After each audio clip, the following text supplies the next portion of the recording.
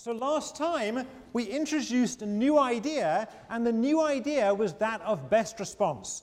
And what was the idea? The idea was that to think of a strategy that is the best you can do given your belief about what the other people are doing, what your opponents are doing, what other players are doing.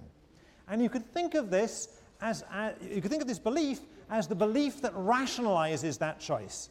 So if you have a boss, you might want to, and he or she is going to ask you why you chose the action you did. If you took a best response to some belief, you can say, I took this action because I believed other people were going to do this. And since that was the best you could do under that belief, you'll hopefully keep your job. All right, and I promised that today we would look at the most important game in the world. And as announced last time, the most important game is the penalty kick game. So this is a game that occurs in soccer. And just to give an idea of how important it is for those people who are unfortunate enough not to be soccer fans here, the last World Cup was decided on penalty kicks.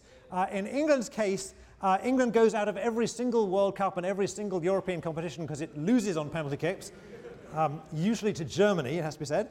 And more immediately, this weekend, as all of you are thinking the most important event in the world was whatever was happening in Congress to do with Iraq, actually the most important event in the world was taking place in England, where my favorite team, Portsmouth, were playing Kai, the head TA's favorite team, Liverpool, and about a third of the way through that game, there was a penalty. And I'll let you know what happened later. So keep in the back of your mind that the real-world example that matters here is Portsmouth versus Liverpool this weekend. Kai, the head TA, is Scandinavian, so I've got no idea why he's supporting Liverpool anyway, but I think maybe he spells it like this or something, two smashes through it. All right. So what we're going to do is we're going to look at some numbers that approximately the probabilities of scoring when you kick the penalty kick in different directions. But just make sure everyone, do I need to explain what's going on here? I mean, is everyone familiar with the situation? There's one guy who's going to run up and kick the ball, the goalkeeper is standing in the goal, and the aim is to kick it into the goal. That's probably enough. You've all seen this, right? If you haven't seen this, go see it. Come on, this is, all right, so things you should do in life, read Shakespeare and see a soccer game. Okay, so the rough numbers for this are as follows. And actually later on in the class I'll give you some more accurate numbers, but this will do for now. There are three ways the attacker could kick the ball. He could kick the ball to the left, the middle, or the right. And I shouldn't just say he here, of course. I mean, this is he or she, but if I get that wrong going on, please forgive me for it. And the goalie can dive to the left or the right. In principle, the goalie could stay in the middle. We'll come back and talk about that later. All right, so this is the guy who is shooting. Let's call him the shooter. And this is the goalie. And these are roughly, let me put out the payoffs for this game, and then I'll explain them. So you'll notice that I'm just going to put in numbers here, and then the negative of the number. And the numbers are roughly like this. 4 minus 4. So the numbers are 4 minus 4, 9 minus 9, 6 minus 6, 6 minus 6, 9 minus 9, and 4 minus 4. And the idea here is that the number 4 represents 40% chance of scoring if you shoot the ball to the left of the goal and the goalkeeper dives to the left.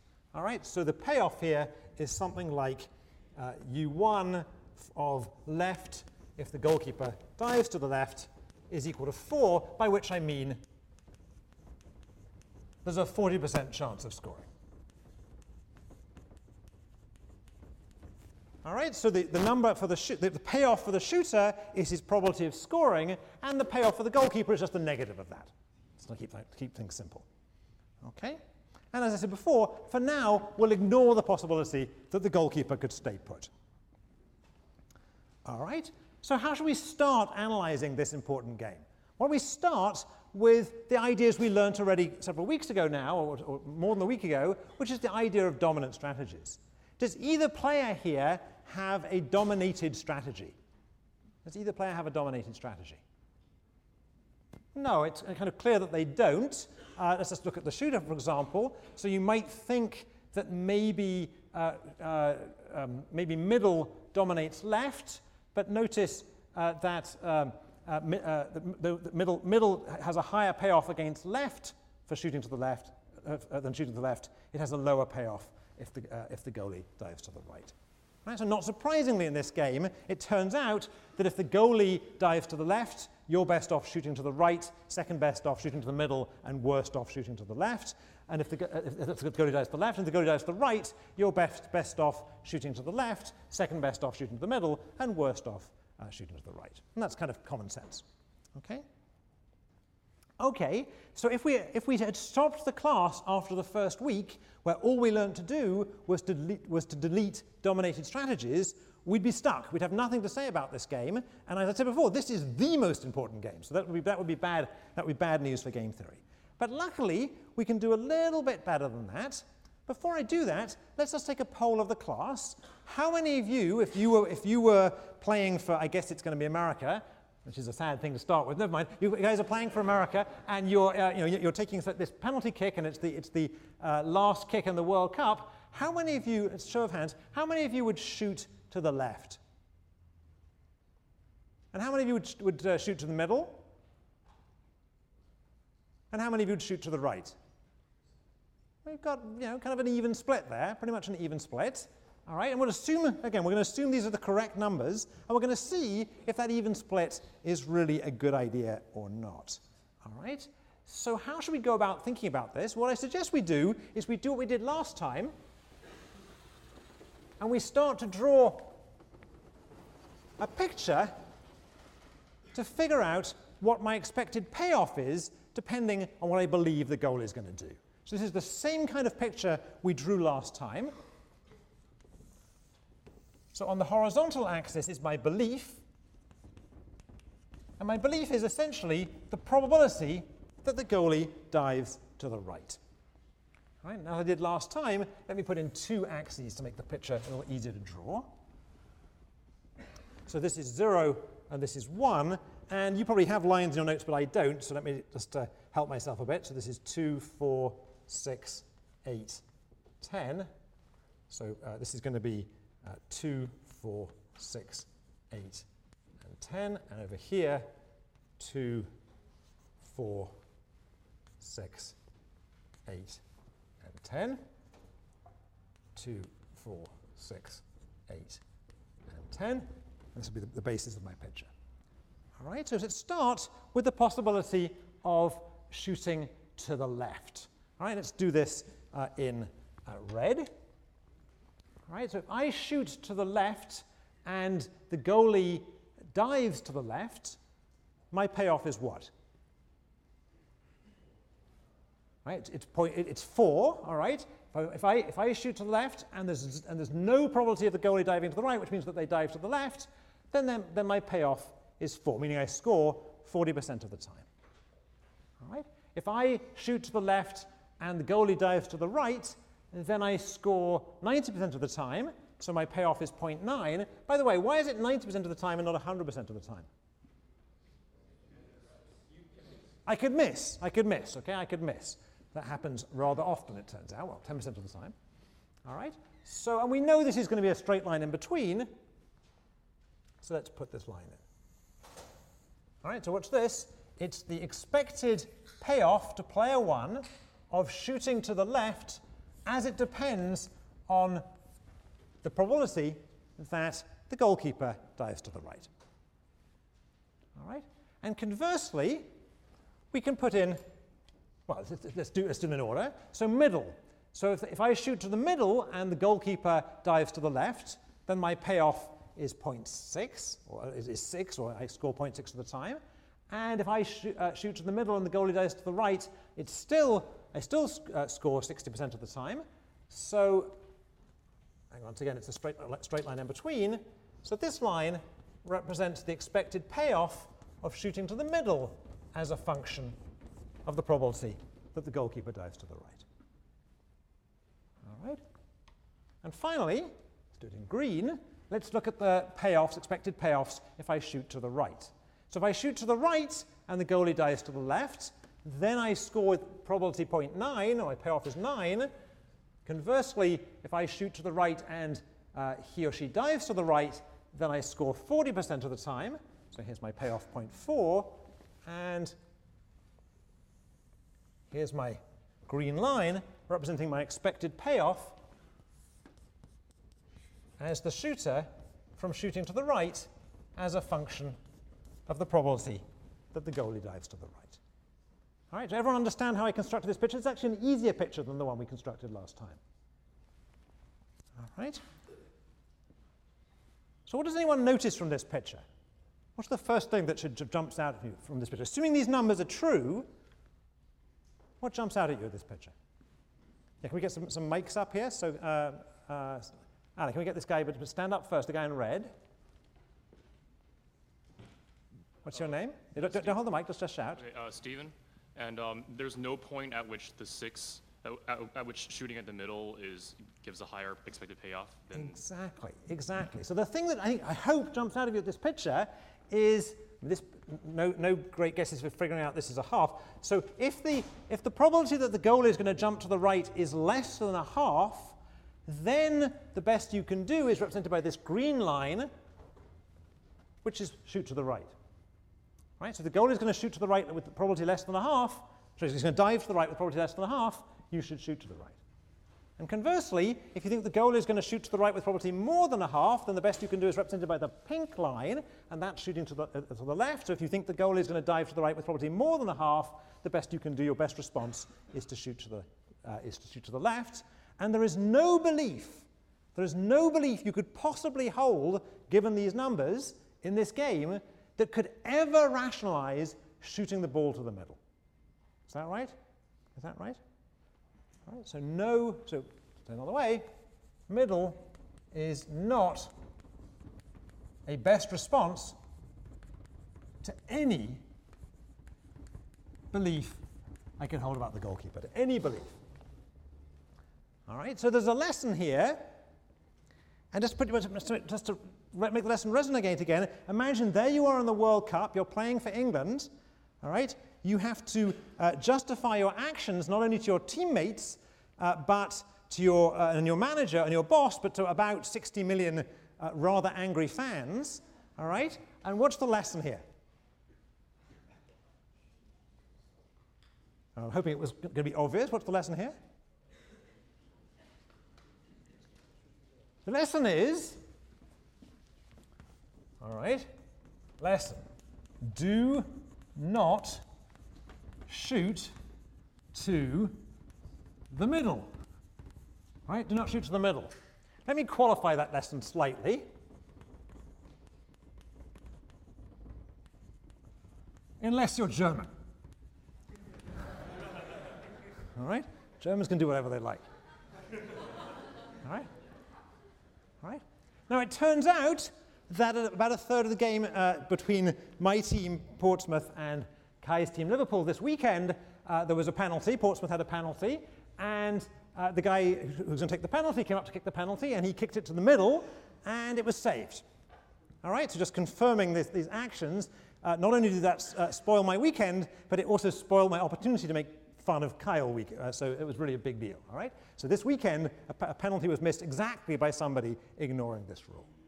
All right, there's a more general lesson here, and the more general lesson is, of course, do not choose a strategy that is never a best response to anything you could believe.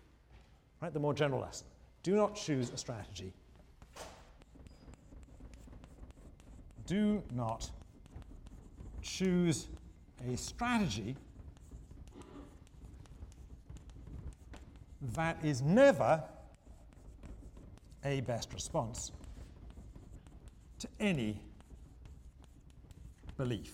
And notice here, just to underline something which came up at the end last time, that doesn't mean beliefs of the form the goal is going to dive left or the goal is going to dive right. It means all probabilities in between.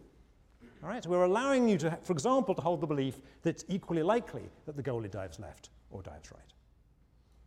All right, but if there's no belief that could possibly justify it, don't do it. And to underline what arises in this game, notice that in this game we're able to eliminate one of the strategies, in this case, the strategy of shooting to the middle, even though nothing was dominated. All right, so when we looked at domination and deleted dominated strategies, we got nowhere here. Here, at least, we got somewhere. We got rid of the idea of shooting to the middle. Now, if you can just persuade the English and Portsmouth soccer players of this lesson, I'd be very happy. All right. Now, before we leave this, I've been making a point in this class of coming back to reality from time to time. So this is a very simple model of the soccer game in reality. And let's just try. Any of you on the Yale soccer team? No? Any of you play soccer for your college?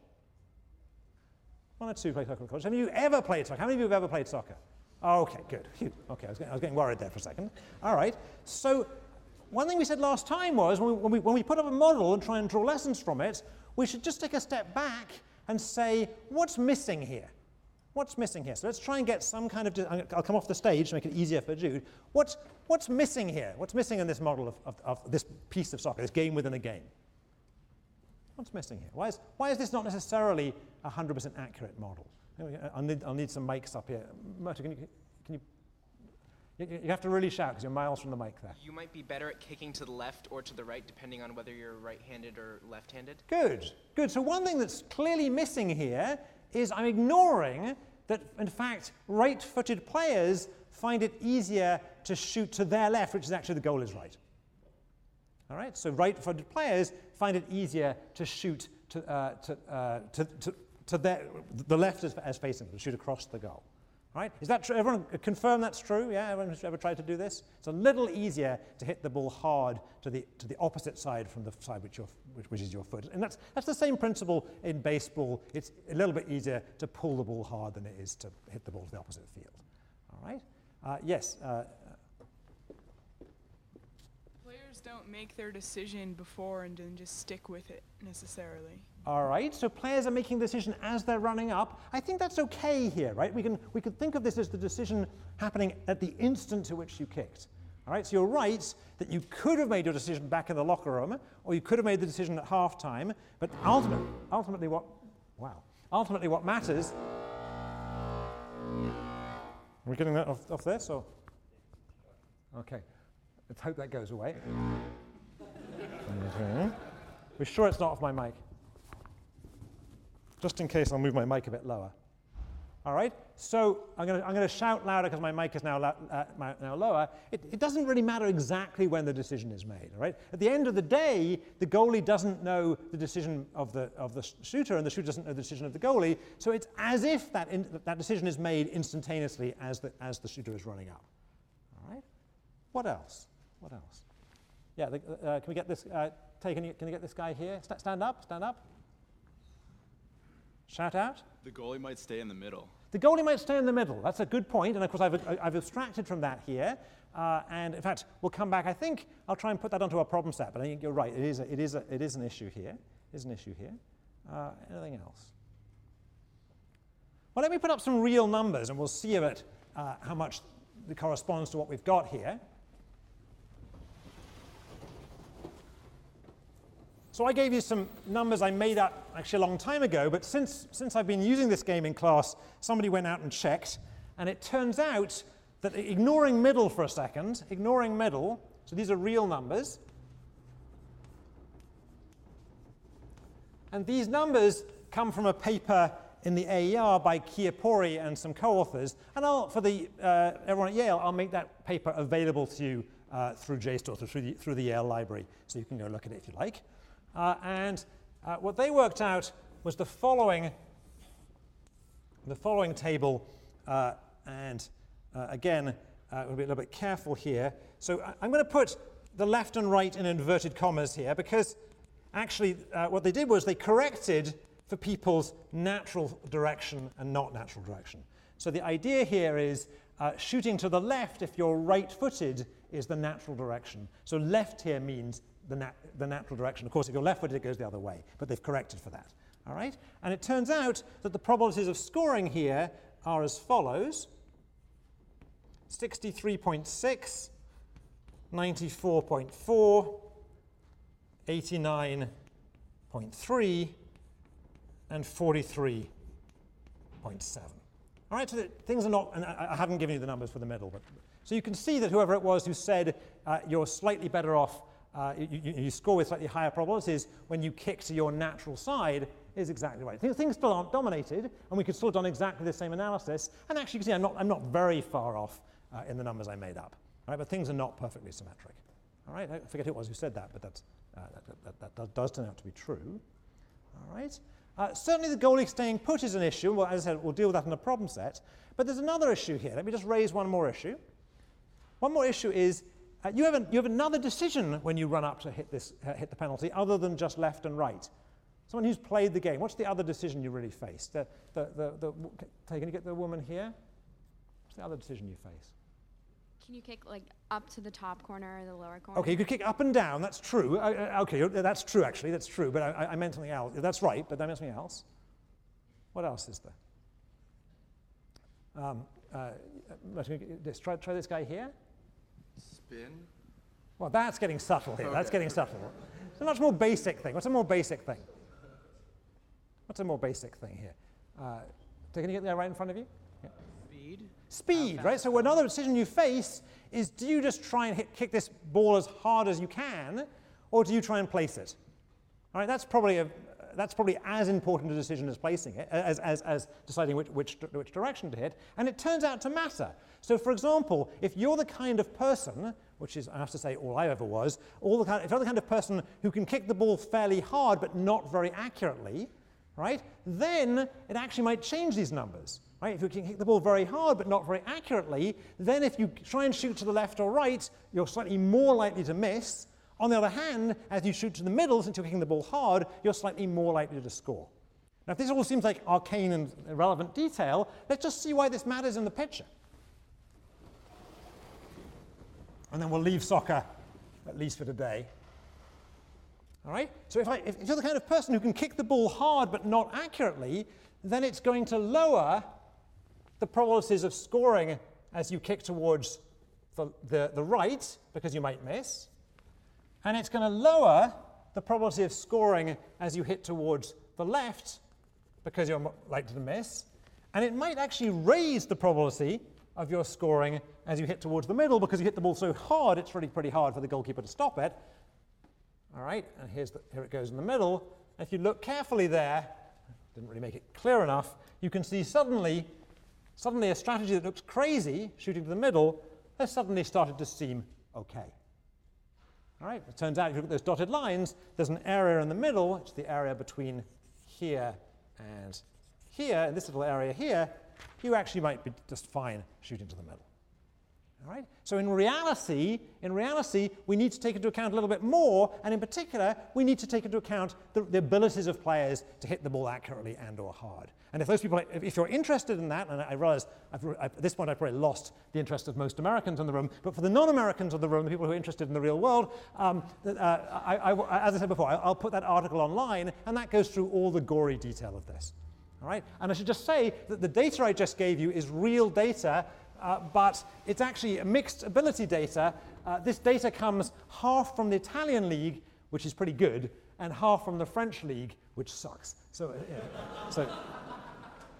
so who knows how much we should trust it. All right. Okay, so that was our example for the day and our first brush with reality for the day. Let's clean the board and do some work, do some bit more formal stuff here. So here we have an example, but I want to go back to the generality and to a bit of formalism. Oh, by the way, I should tell you that the game ended 0-0, or 0-0 in that game. It's a moral victory for me, I think. All right. So I want to be formal about these things I've been mentioning informally, and in particular, I want to be formal about the definition of best response. And I'm going to put down two different definitions of best response, one of which corresponds to best response to somebody else playing a particular strategy like left and right, and the other which is going to correspond to the more general idea of a best response to a belief. All right? And it'll allow us to use our notation and just be a little bit more nerdy. So player I's strategy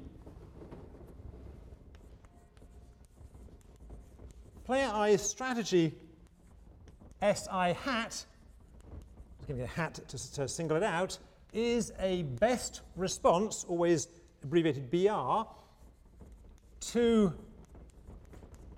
the strategy S minus I of the other players,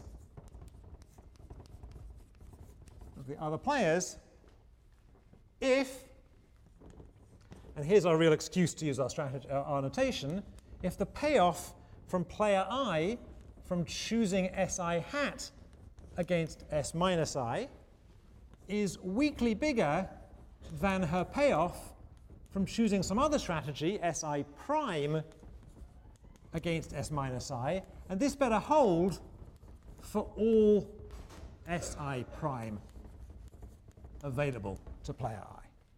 All right, so in previous definitions, we've seen the qualifier for all be on the other player's strategy. Here the qualifier for all is on my strategy. All right, so strategy Si hat is the best response to the strategy S minus I of the other players if my payoff from choosing Si hat against S minus I is weakly bigger than that from choosing Si prime against S minus I, and this better hold for all possible other strategies I could choose. And there's another way of writing that that's kind of useful, or equivalently, Si hat solves the following. It maximizes my payoff against S minus I. All right, so you're used to, I'm hoping everyone is used to seeing the term max. So Si solves the maximization problem. How do I maximize my payoff given that other people are choosing S minus I? All right, and again, for the math phobics in the room, don't panic. This is just writing down in words what we've already seen a couple of times already today. Well, today and last time. Let's generalize this definition a little bit, since we want it to allow for more general beliefs. So just rewriting player I's strategy, same thing, Si hat is a best response, but now let's be careful, best response to the belief P about the other players' choices if, and it's going to look remarkably similar, except now I'm going to have an expectation. If the expected payoff to player I from choosing Si hat, given that she holds this belief P, is bigger than her expected payoff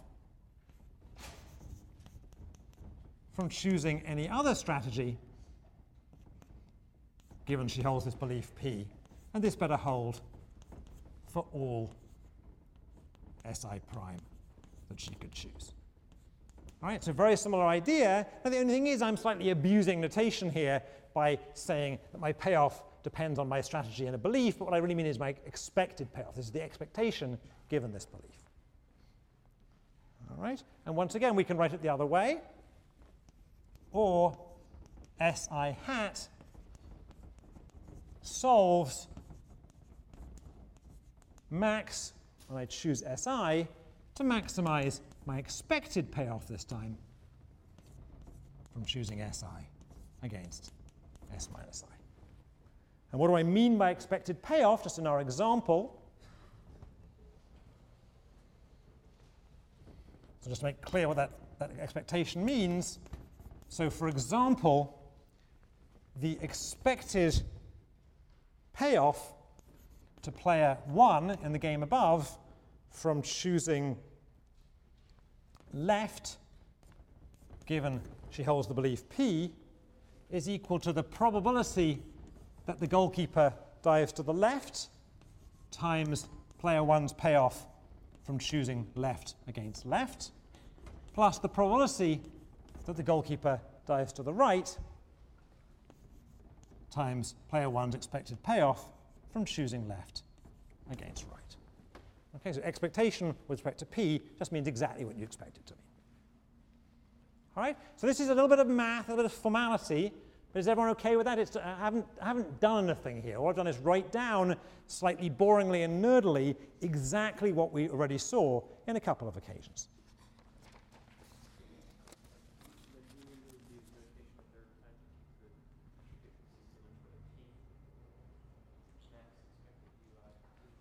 Thank you. Thank you, thank you, thank you. Thanks, Jake. Thank you. All right. So that right now is going to seem a little bit like a sudden blast of notation. So let's just remind ourselves what we really care about is the ideas, not the notation, and let's spend the next half hour applying these ideas to an application. So this application is not as important as soccer, but it's a bit more economicsy, so I can justify it under the economics title of the class.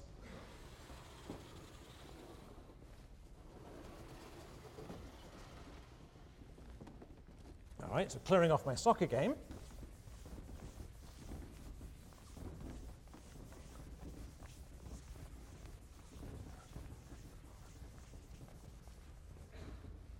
So imagine what we're going to look at is a game involving a partnership. It's a partnership game, and I believe this game is covered in some detail in the Watson textbook, or something very close to it is if you're having trouble. The idea is this: there are two individuals who are going to supply an input to a joint project. So that could be a firm, it could be a law firm, for example, and they're going to share equally in the profits. All right? So one example would be a firm that they both own, and another example would be two of you working as a study group on my homework assignment. All right? All right, so you're going to share equally in the profits of this firm, or this joint project, but you're going to supply efforts individually. All right, so let's just be a bit more formal.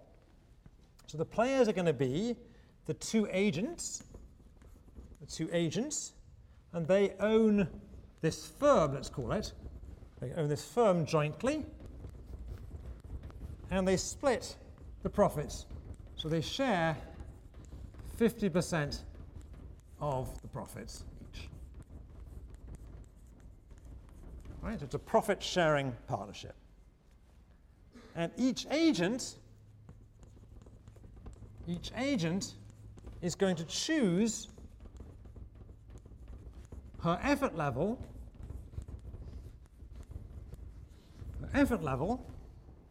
to put into this firm. So it could be that you're deciding as a lawyer how many hours you're going to spend on the job. So for most of you, these decisions will be a question of whether you spend 20 hours a day at the firm or 21 hours a day at the firm, something like that. For most of you on your homework assignment, I'm hoping it's a little less than that, but not much less than that. All right? So the strategy choice is we're not going to do it in hours. Let's just normalize and regard these choices as living in 0 to 4. All right?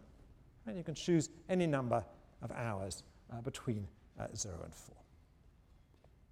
All right? And just to mention as we go past it, a novelty here, every game we've seen in the class so far has had a discrete number of strategies. Even the game when you chose numbers 1, 2, 3, 4, 5, up to 100. There were 100 strategies. Here, there's a continuum of strategies. You could choose any real number in the interval 0, 4. Right? So you have a continuum of possible choices. That's not going to bother us, but let's just point out it's there. So there's a continuum of strategies.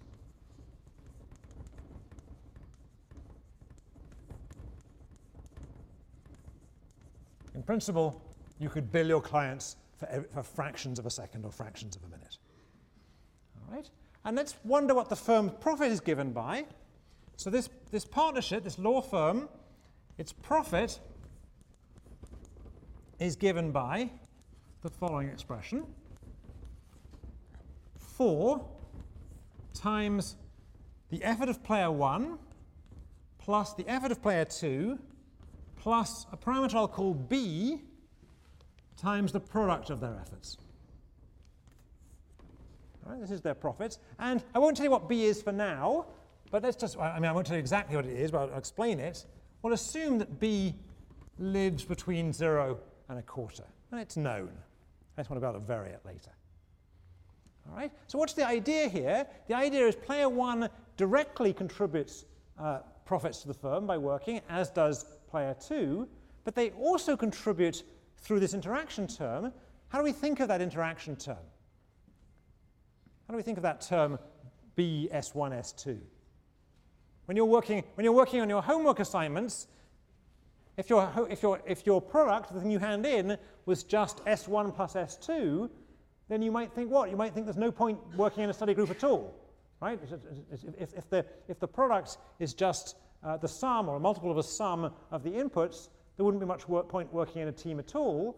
It's the fact you're getting this extra benefit from working with someone else that makes it worthwhile working as a team to start with. Is that right? So we could think of this term as to do with complementarity. Complementarity. Or synergy, a very unpopular word these days, but still, synergy. Right, so we're going to assume that when you work together, there are some synergies. Some of you are good at some parts of the homework, some of them are good at other parts of the homework. And similarly in this law firm, one of these guys is an expert on intellectual property, and the other one on fraud or something. All right. So I've got the agents, I've got the strategy set, I know something about the profit of the firm, I need to tell you about their payoffs. All right, so the payoff for player 1 is going to depend, of course, on her choice and on the choice of her partner. And it's going to equal a half, because they're splitting the profits, so a half of the profit, so a half of 4 times S1 plus S2 plus BS1 S2. Right? She gets half of those profits, but it also costs her, it costs her S1 squared. So S1 squared is her effort costs. It's her input costs. This is the effort cost. All right, and similarly, player 2, everything's symmetric here, player 2's payoff is the same thing. So this term is the same, except we're going to subtract off player 2's effort squared, S2 squared. All right, so you get the profits of the firm minus the disutility of having missed all that sleep. There's a guy in about the 5th row there who's missed too much sleep, so somebody just nudge him. That's it, good. Nudge him. We won't put him on camera, just nudge him. That's it, good. There you go. Next time we'll use the camera for that, okay? All right. Whoops, where's my other slide? All right, so now we have everything we want to analyze this firm and to analyze how things are going to work either when you're working on a homework assignment or in the law partnership. And again, just to make this relevant to you, I mean, this is very stylized, of course, but a huge number of businesses out there are partnerships and do have this kind of profit-sharing rule and do have synergies. So this is a relevant issue in a lot of businesses. All right. Now we're going to analyze this, no secret here, we're going to analyze this using the idea of best response. Right? That's not a surprise to any of you since that's where we started the day. All right. So in particular, I want to figure out what is player 1's best response to each possible choice of player 2. I want to figure out what's player 1's best response for each possible choice, S2, of player 2. How should I go about doing that? How should I do that? So here, what we did before was we drew these graphs with probabilities, at least with beliefs of player 1, and the problem here is previously we had a nice simple graph to draw because there were just 2 strategies for player 2. Player 2 was a goalie, could dive to the left and the right. Problem is here that player 2 has a continuum of strategies, and trying to draw all possible probabilities over an infinite number of objects on the board is more than my drawing can do, right? It's too hard. Right? So we need some other technique. How are we going to find out player 1's best response? Somebody? Wave your hands in the air. Way back in the corner. Can we? Yeah. Let's get the camera. Let's get the mic. Yeah. Wait. Stand up, but wait for the mic to come to you. How are we going to do it? How are we going to figure out what player 1's best response is? Shout loudly. You can find player 1's payoffs as a function of player 2's of what player 2's effort is. Good. Okay. So that's certainly the first step. We've got that, right? Actually, we've got that. So here's player 1's payoff as a function of what player 2 chooses and what player 1 chooses. So we have that already. We have player 1's payoff as a function of the 2 efforts. And now I want to find out what is player 1's best effort given a particular choice of S2? Yeah. Take the derivative with response to, derivative of S1. With Good. respect to S1. Take a derivative and? Set it equal to 0. Okay, good. So we're going to use calculus. All right, we're going to use calculus of one variable. All right, we're just changing one variable, S1. How many of you, we won't let the camera say, how many of you have not, no, I'm not going to show hands at all. If you have not seen the calculus that I'm about to use on the board, or more likely, if you've forgotten it since high school, don't panic. All right? There is a chapter in the back of the book, I think it's chapter 25, that goes over this, that refreshes your memory of such calculus. And if you've never seen it before, if you haven't taken, for example, the equivalent of Math 112, come and see us. We'll probably try and line up a quick calculus lesson, a special section for those people. All right? So if what I'm going to do now is scary, come and see us and we'll deal with it. All right. So, all right, what we're going to do, we want to take a derivative of this thing. All right, what we're going to do is we're asking the question, what is the maximum, choosing S1, of this profit? Can I multiply the half by the 4 to save myself some time? So the profit is 2 S1 plus S2 plus B S1 S2 minus S1 squared. Right? We're asking the question, taking S2 as given, what S1 maximizes this expression. All right? And as the gentleman at the back said, I'm going to differentiate, and then I'm going to set the thing equal to 0. So I'm almost bound to get this wrong on the board. So can you all watch me like a hawk a second? All right, so if I differentiate this object, I'm going to find a first order condition in a second. All right, so differentiate, I'm going to have 2 still, and then this S1 is going to become a 1. All right, and this S1 here is going to become a plus B S2. Everyone happy with that? And this S1 squared is going to become a minus 2 S1. All right, that was just differentiating. Everyone happy with the way I differentiated? Is this coming back from high school? The cogs are spinning now?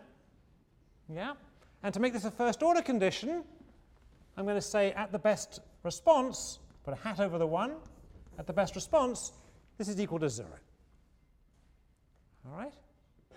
Yeah, can you get the guy again? Shouldn't that be 2? Oh, sorry, never mind. Okay. It's quite, no, you're right to say that, because doing it on the board, I'm very like to make mistakes, but okay. So I differentiated this object, this is my first derivative, and I said equal to 0. Now in a second I'm going to work with that, but I want to make sure I'm going to find a maximum and not a minimum. So how do I make sure I'm finding a maximum and not a minimum? I look at the second derivative, all right, look at the second derivative, which is the second order condition. So I'm going to differentiate this object again with respect to S1, pretend the hat isn't there a second, and none of this has an S1 in it, so that all goes away, and I'm going to get minus 2. Right, minus 2, which came from here, minus 2. And that is, in fact, negative, which is what I wanted to know. Right? To find a maximum, I want the second derivative to be negative. All right? So here it is. I've got my first order condition. It tells me that the best response to S2 is the S1 hat that solves this equation, that solves this first order condition. All right? And we can just rewrite that. If I divide through by 2 and rearrange, it's going to tell me that S1 hat, or if you like, S1 hat is equal to 1 plus B S2. 1 plus B S2. So this thing is equal to player 1's best response given S2. All right? Now I could go through again and do exactly the same thing for player 2, but I'm not going to do that because everything's symmetric. Okay, so everyone happy with that? So I could do the same kind of analysis, but we know I'll get the same answer. So similarly, I would find that S2 hat equals 1 plus B S1, and this is the best response of player 2 as it depends on player 1's choice of effort, S1. OK, now I've found out what player 1's best response is to player 2 and what player 2's best response is to player 1 for each possible choice of player 2 up here and for each possible choice of player 1 down there. All right? Now, let's see if we can get a bit further. And to get a bit further, let's draw a picture.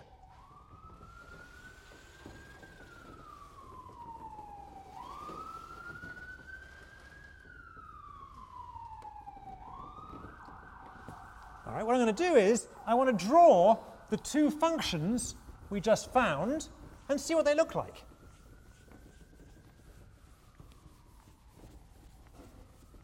All right, so this is all in your notes already. I can get rid of it. What I could do with is some more chalk. There we go.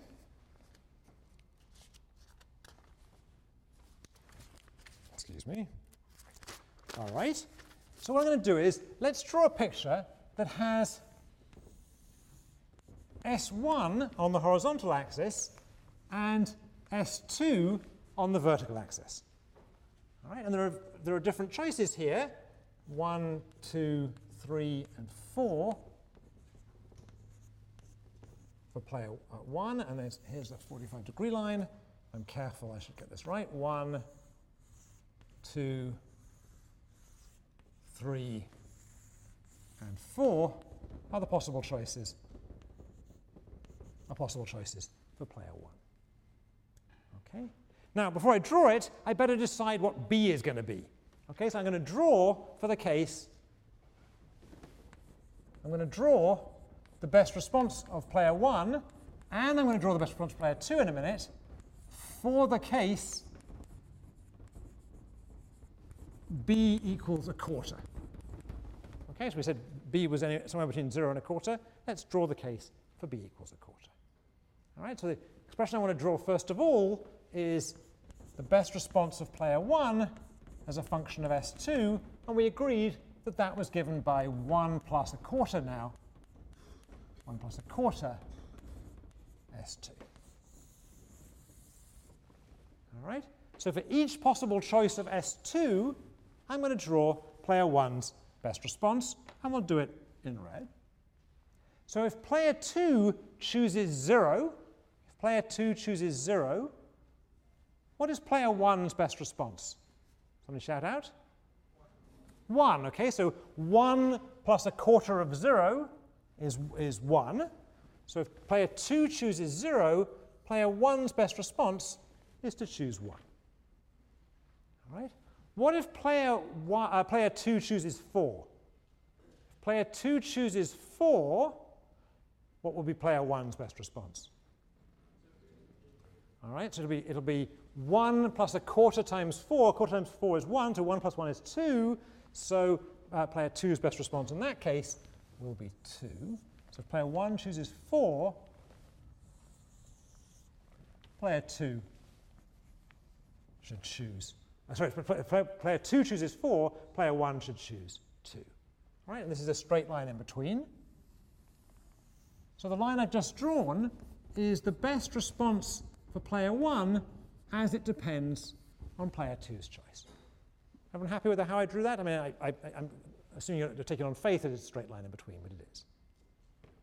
All right? And the way we read this graph is you give me an S2, I read across to the pink line and drop down, and that tells me the best response for player 1.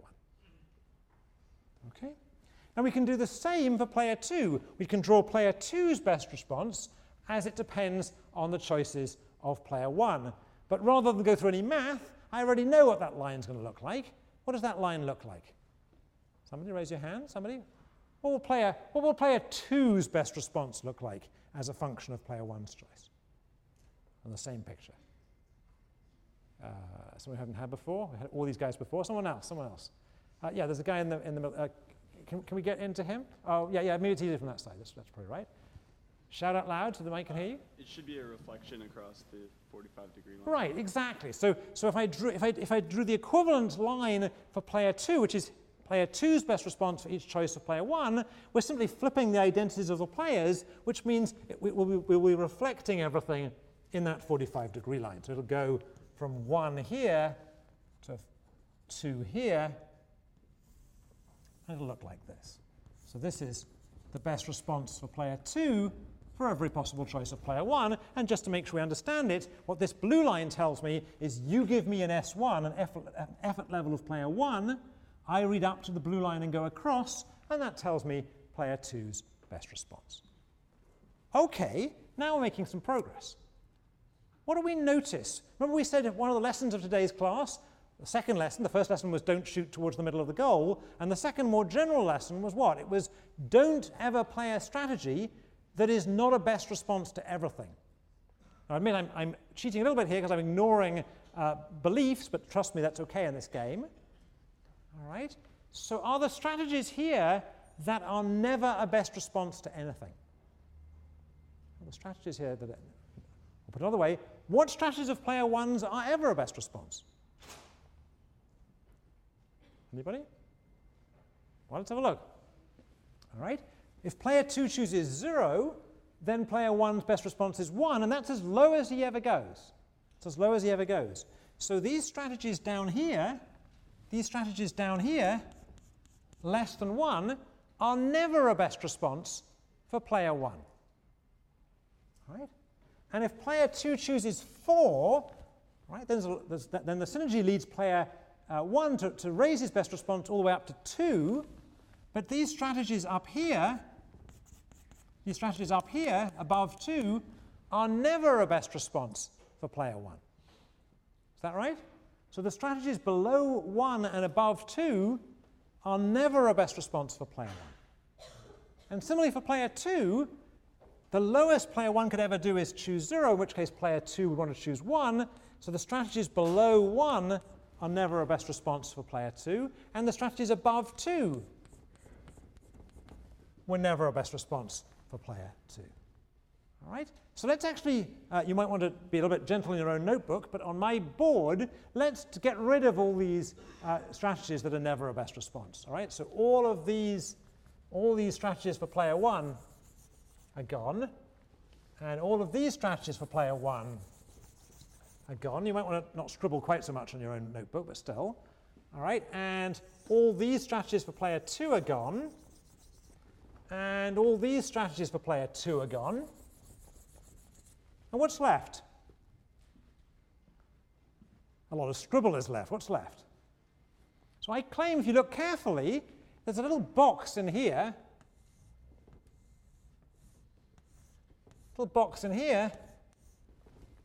that's still alive. Right? I've deleted all the strategies that are never best response for player 1, and all the strategies that are never best response for player 2, and what I've got left is that little box. But I can't see that little box, so what I'm going to do is I'm going to redraw that little box. So let's redraw it. So it goes from 1 to 2 this time. I'm going to blow up that box. So this now is 1, 1, and up here is 2, 2. And let's put in numbers of quarters. So this will be what will be? It'll be 5 quarters, 6 quarters, and 7 quarters.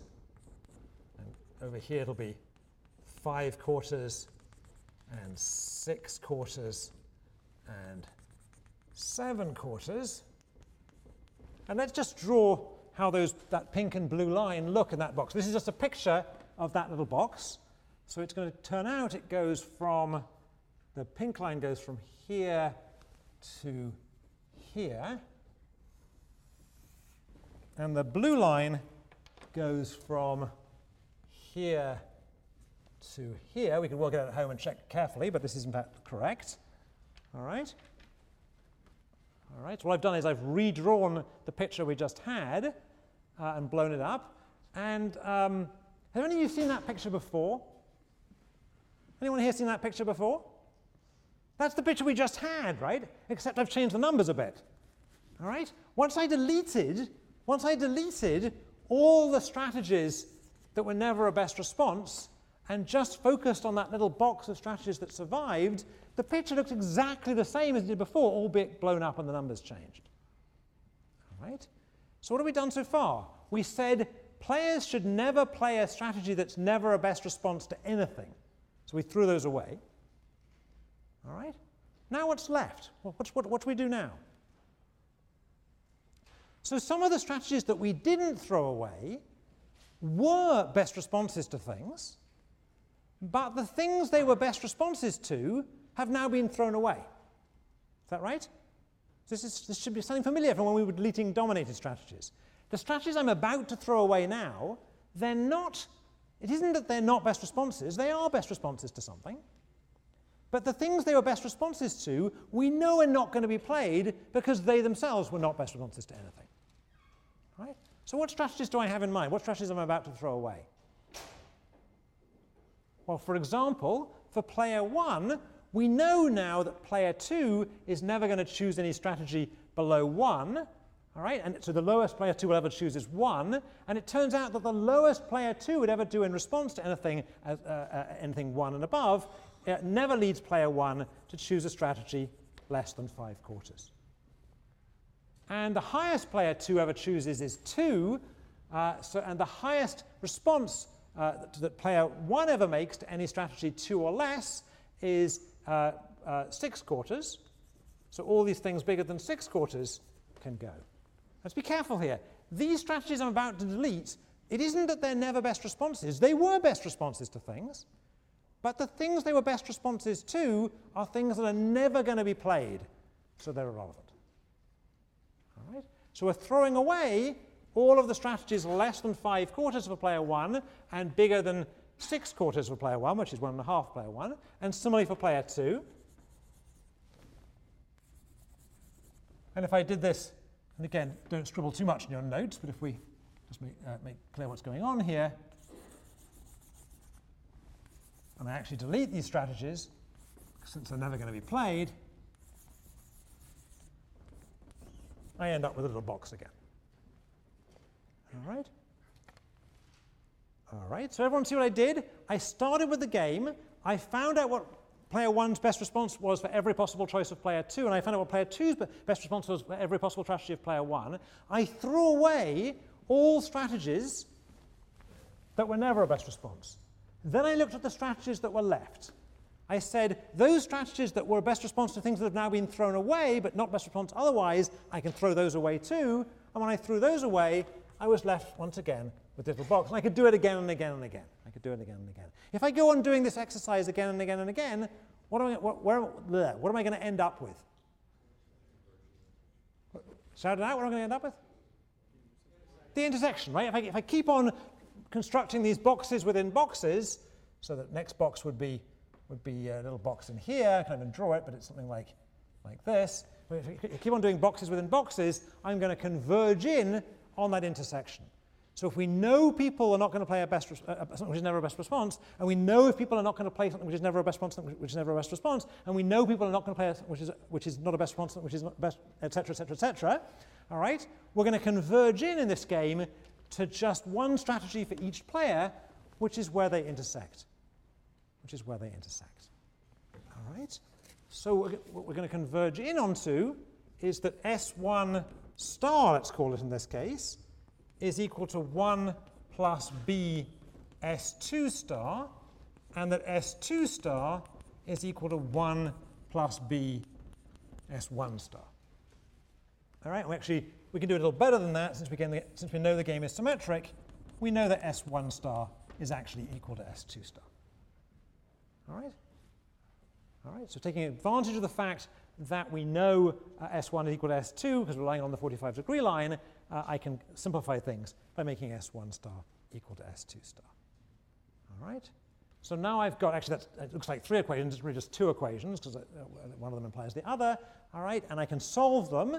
And if I solve them out, I'm going to get something like, let me just be careful, I'm going to get something like 1 minus B S1 star is equal to 1, or S1 star equals S2 star is equal to 1 over 1 minus B. And again, anytime I'm doing algebra on the board, someone should check me at home. So just have a quick look at that. Is that right? I think that's right. All right. So that my algebra, which is often wrong, suggests that the solution is S1 star equals S2 star, equals 1 over 1 minus b. All right? Well, what I'm doing, this is just math, there's nothing interesting going on. I'm just trying to solve out for the equation at this point. Okay, so what do we learn here? We learned that in this game, deleting strategies that are never best response, and then deleting strategies that are never best response to anything that's a best response, and so on and so forth, yielded a single strategy for each player. Just one strategy for each player. And that strategy was given by this equation. So if we were a management consultant working for McKinsey or something, and we were brought in to advise you on your homework assignments or this law partnership on their work practices, we would come down with a prediction that this is how much work you're going to get. All right? Question. Is this amount of work a good amount of work or a bad amount of work? Is this a good, you're working for McKinsey, you've been hired by Joe Smith and Ann Bloggs to figure out their strategy and working in a team on working on my homework assignments. You figured out how much work they're going to contribute. Is this a good amount of work? Are they contributing too much, too little? Well, of course, the answer to that is depends on compared to what, right? Compared to what? So let me rephrase.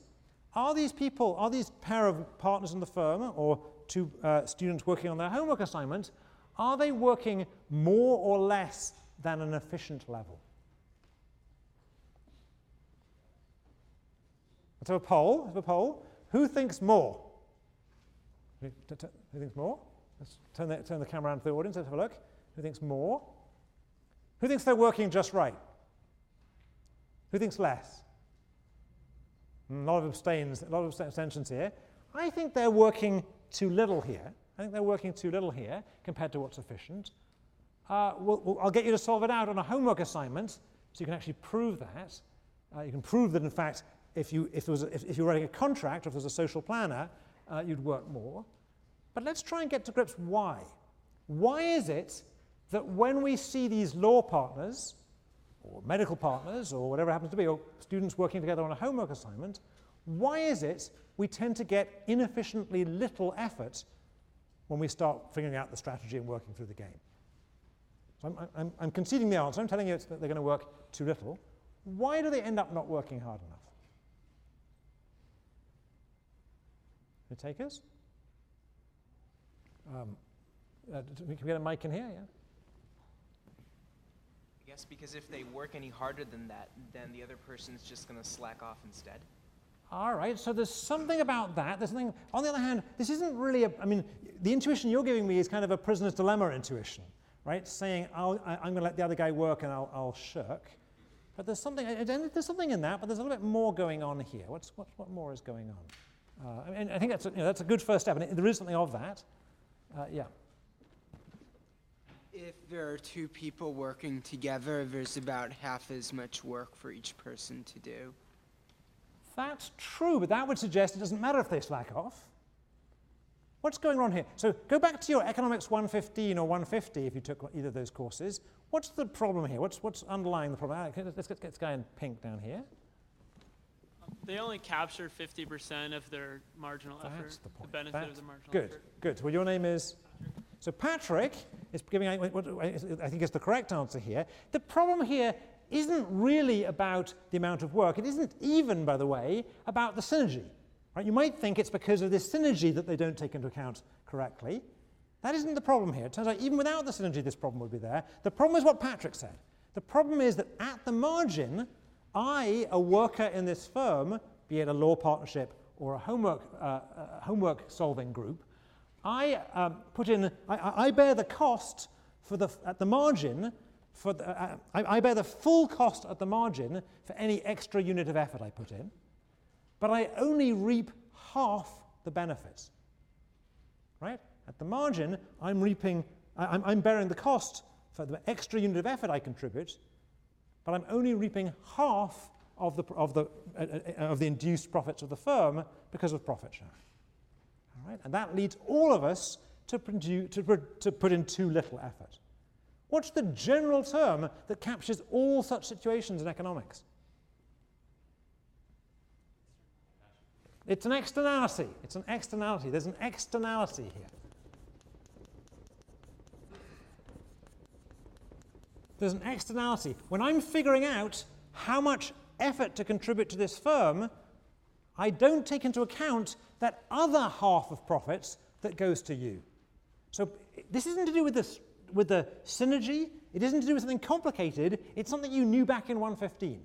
Right? If you have profit sharing in a firm, or profit sharing in homework assignment, or any joint project, you have to worry about too little effort being contributed because there's an externality. My effort benefits you, not just me.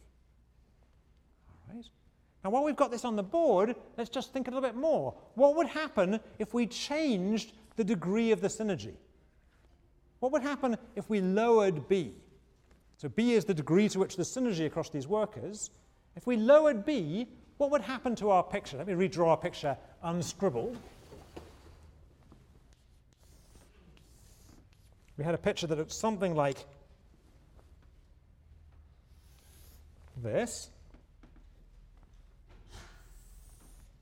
All right, this was S1 and this was S2. If we lowered the degree of synergy, what would happen to the effort level that we'd find by this method? What would happen? What would happen to the picture? Anyway, again, this is a real 115 kind of exercise. We're going to be moving lines around. Yeah, Henry, isn't it? So get a mic into Henry. The lines will get shallower and eventually become horizontal and vertical respectively. All right, good. So the pink line is actually going to get steeper, but I know what you mean. All right, so the pink line is going to move towards the vertical, and the blue line is going to move towards the horizontal. And notice that the amount of effort that we generate goes down dramatically.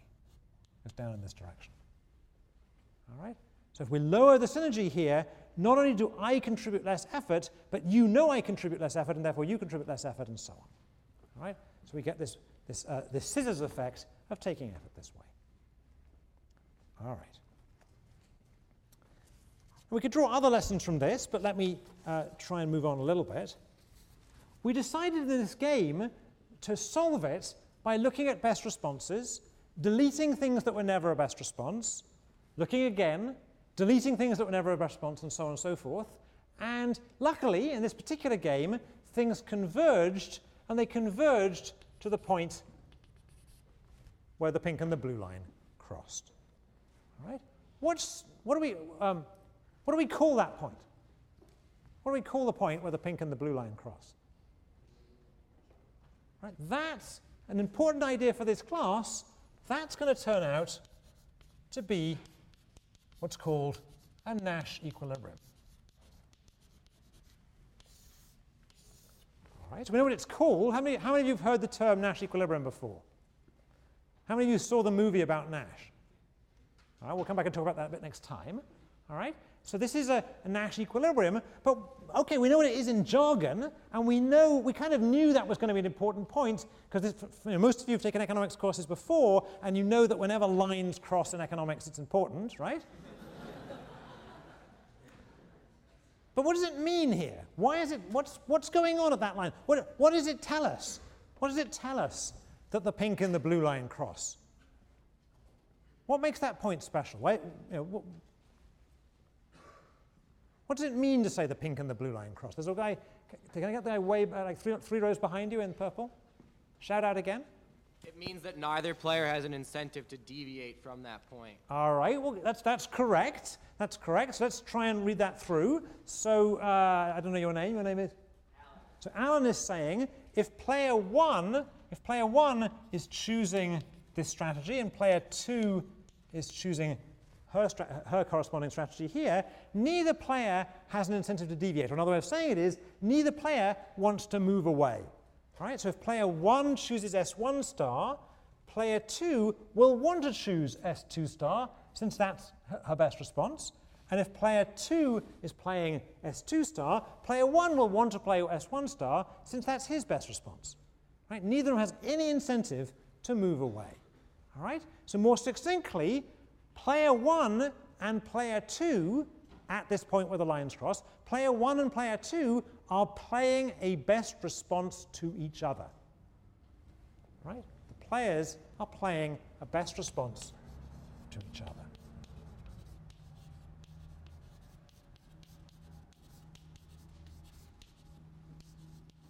Playing a best response to each other. All right. So clearly in this game, it's where the lines cross. Let's go back to the game we played with the numbers. Right, everyone had to choose a number, and the winner was going to be the person who was closest to 2/3 of the average. And by the way, the winners never picked up their winnings for that, so they still can. All right, so in that game, what's the Nash equilibrium in that game? Yeah, everyone choosing 1. Everyone choosing 1. How do we know that's the Nash equilibrium of that game? How do we know that everyone choosing 1 is the Nash equilibrium in the game where you all chose numbers? Well, let's just use the definition. If everybody chose a 1, right, the average in the class would be 1. 2/3 of that would be 2/3. You can't go down below 1. So everyone's best response would be to choose 1. Right, so again, so if everyone chose 1, then everyone's best response would be to choose 1. Right, so that would be a Nash equilibrium. Right? Did people play Nash equilibrium when we played that game? No, they didn't. Not initially, at any rate. But notice as we played the game repeatedly, what happened? As we played the game repeatedly, we noticed that play seemed to converge down towards 1. Is that right? And in this game, when we analyzed the game repeatedly, it seemed like our analysis converged towards the equilibrium. Now, that's not always going to happen, but it's kind of a nice feature about Nash equilibrium. Sometimes play tends to converge there. Nash equilibrium is going to be a huge idea from now to the midterm exam, and we're going to pick it up and see more examples on Wednesday.